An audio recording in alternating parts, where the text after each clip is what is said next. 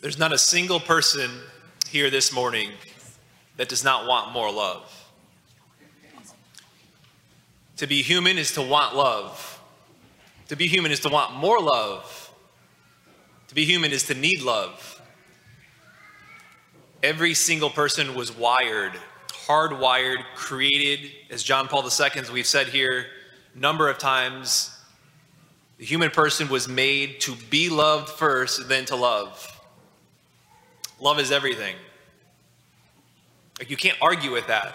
No one argues with that. It's not as if somebody, even in this church right now, would be willing to stand up and say, you know what? Love's not everything, actually. It's not that important. Right? No one does that. No one's willing to do that. No one thinks that. As we talked about last week, as increasingly polarized we're getting and disagreeing politically, everything under the sun, no one disagrees with that. The fact that love is everything. We've been looking at the last 3 weeks, Robbers of Joy, in this preaching series. 2 weeks ago, we mentioned how faulty expectations can be a robber of joy. Faulty expectations that we have of ourselves, thinking that we have to do things that we're more capable of doing, it just robs us of joy. Or faulty expectations of God, not counting on Him to maybe do the impossible in our life, not having as high of expectations for God and who He is and what He wants to do in our lives. That robs us of joy. And last week we talked about othering each other. The fact that we were made for union, we were made for community as the mystical body of Christ. We were made for community, and yet othering each other, increasingly dividing and pitting ourselves to specifically of seeing ourselves as morally righteous or morally superior over another person. What does that do? It's a certain recipe of robbing us of joy. This week, the last week in this preaching series, love comes into focus. As we heard Maeve read the second reading, Paul's first letter to the Corinthians, and we have that iconic 13th chapter on love. Quite simply, we can say this: without love, there's no joy. I was reminded of this on Monday. I was at home. My twin sister has a 2-month-old right now. It's always crying. It's got to a point on Monday where I just said, what's the matter with it now? And at one point, my sister had just given him, right? Just given John a bath, had just put on, fed it, changed his diaper, just gave it a bath, put on new clothes, and it's laying down on its back. She was in the kitchen. It just threw up everywhere to the point the throw up was dripping down its back, around its neck. And I just said, Jen, there's an issue here. And was she momentarily frustrated? Yeah, she was. And I saw that. But then quickly just turned to picking him up, taking his clothes off, giving him a bath. Motivated by love, there was joy when she did it. And see, that's the distinction Paul makes here in our second reading. This makes this critical distinction. And when we hear this reading on love, which is common in weddings, and it's nice, and we see love is patient, love is kind, love is not jealous, we can kind of have this nice idea of love that goes right along with our culture and society to say that love is strictly an emotion or it's a feeling. But it's not what Paul is saying here. What Paul brings out here is to say that love is an action. It's an action. Beginning in verse 4, Paul gives this list of all these things that love is. I think it's 7 things that love is, and then 7 things that love is not. And in the English translation, what comes off is as him using as adjectives. Love is patient, love is kind. But in the Greek, that's not what Paul's doing. Paul's actually using, each time he's using a verb. So more true to what Paul is saying and true to what love is and what Paul's talking about, it's this. It's love does patience. Love does kindness. Love does not do rudeness. So if you want a gut check, Like later today, this afternoon, tonight, go home, reread this 13th chapter, and whenever you see love, put your name in there. Mark does patience. Mark does kindness. Mark does not do jealousy. Mark does not do being rude. I get to that far and I'm like, all right, I want to stop doing this exercise. As we examine our conscience against the 10 Commandments, it's a good idea to examine our conscience with this 13th chapter. And we realize of how much more the Lord needs to purify our hearts and purify our love and what he's calling us to do, and how we're not there. It's a robber of joy. And so Paul's very clear here that love here is an action that chooses to do certain things and chooses not to do other things. To say that love is not passive, it's active. And that's why the church fathers has always said that the opposite of love is not hatred, but rather the opposite of love is indifference or apathy. And maybe to take that a step further, to get to the core when we're looking at robber of joy, it's something called acedia or sloth, as Thomas Aquinas eventually called it. You may remember that there's 7 deadly sins or 7 capital sins. That's just capital sins, meaning head, is like these 7 capital sins, these 7 deadly sins, they're capital because oftentimes other sins flow out through them. And we know them as pride, greed, lust, envy, anger. The 7th of which we oftentimes forget is this, acedia. Acedia literally translates to lack of concern. Lack of concern over the things that I ought to have concern over. Someone once said, a philosopher in the early 20th century, German philosopher, said that acedia is the fundamental ill of our time as moderns. So commonly we hear sloth, and our mind ultimately goes to kind of like that animal that moves real slow. Or when we think of sloth, we just think and associate with laziness.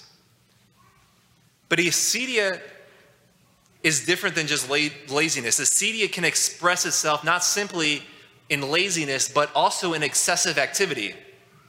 So you're running around doing all these different things, moving from one activity to another, busy, busy, busy. One can be a workaholic and always be busy and suffer from acedia or sloth. It's like, I want to do anything but the one thing that I'm supposed to be doing right now. And that's a robber of joy. If you ever heard the phrase, the noonday devil. The noonday devil was a phrase that came from the inception of this talking about acedia, and that was in the monastic time period where the desert fathers or the desert mothers, they left the community in the year 270. We're talking St. Anthony of the Desert, St. John Cassian, and they would go out in the desert and they would have their hermitage or their hut. And the noonday devil is that when the sun is at its height and it's hot and breakfast is too far away, too far gone, the evening, siesta and dinner is too far away, and you're in this time period where it's hot and you just have this inclination for the monk just to climb up from its cell or from its hut and look out the window and see and think, what else is out there for me? What else can I do? But I just have to stay in my hut here and pray. Looking out the cell, wanting to do anything but the thing that I'm supposed to be doing. Think procrastination. Everyone knows the feeling of procrastinating and how that robs us of joy and peace. It's like, I know I'm supposed to be doing my homework right now. I've told myself I'm gonna do homework right now, or my parents told me that I need to do homework right now, or I need to work on this project, and I'm doing anything but it.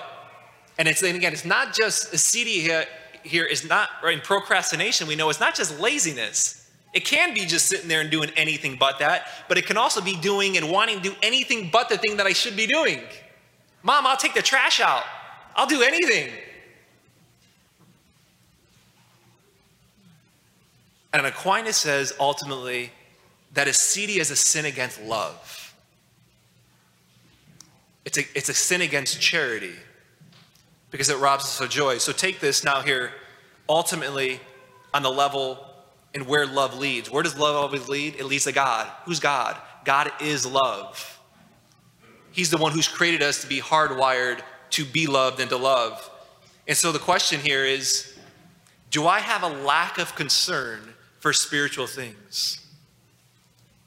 For spiritual matters? Am I apathetic or am I indifferent towards God? This plagues our culture. And apathy towards God, we're riddled with it in our society. And it's increasingly so because of, as God continues to move further out of the picture of our daily lives and of what is important, apathy towards spiritual things, a sadness towards spiritual things. And that's always been a temptation. This was a temptation of Acedia with the noonday devil in the year 270, in the year 300. The monks struggled with this. The desert fathers and mothers struggled with this. Like, I'm supposed to be praying, but I want to do anything but that right now. And in many ways today, we know today is a different ball game. With our phones, with social media, with running around in suburban life from one thing to the other, busy, doing. Boom, boom, boom. Even look at it with regards to coming to Mass on Sunday. We can use any excuse under the sun to not to come to Mass. Sports, activities. That's ultimately, it's apathy toward God. It's the sin of acedia. Of doing other things, wanting to do other things than the thing that I should be doing. What's the ultimate aim? It's the worship of God. It's keeping him first. Prayer life. I even look at myself, reading the Bible now, setting this time for prayer. I can be so easily pulled from that. I hope you're not scandalized by that as a priest, or that as a priest. You can be so easily pulled, and it's the sin of acedia, an indifference towards God. And ultimately, as Aquinas would say, it's like a sadness towards it. Because I'm so used to filling myself here with these other things and having them even be more important. It's easy to have today. It's easy because today is even it's a different ball game than the year 270. Than the year 300. It's easy today to have a lack of concern for spiritual things. That's acedia, and it's a deadly sin because it keeps us from love. That's why. It keeps us from love. And who's literally love? Literally, it keeps us from love because God is love, and it's who our heart was made for and longed for.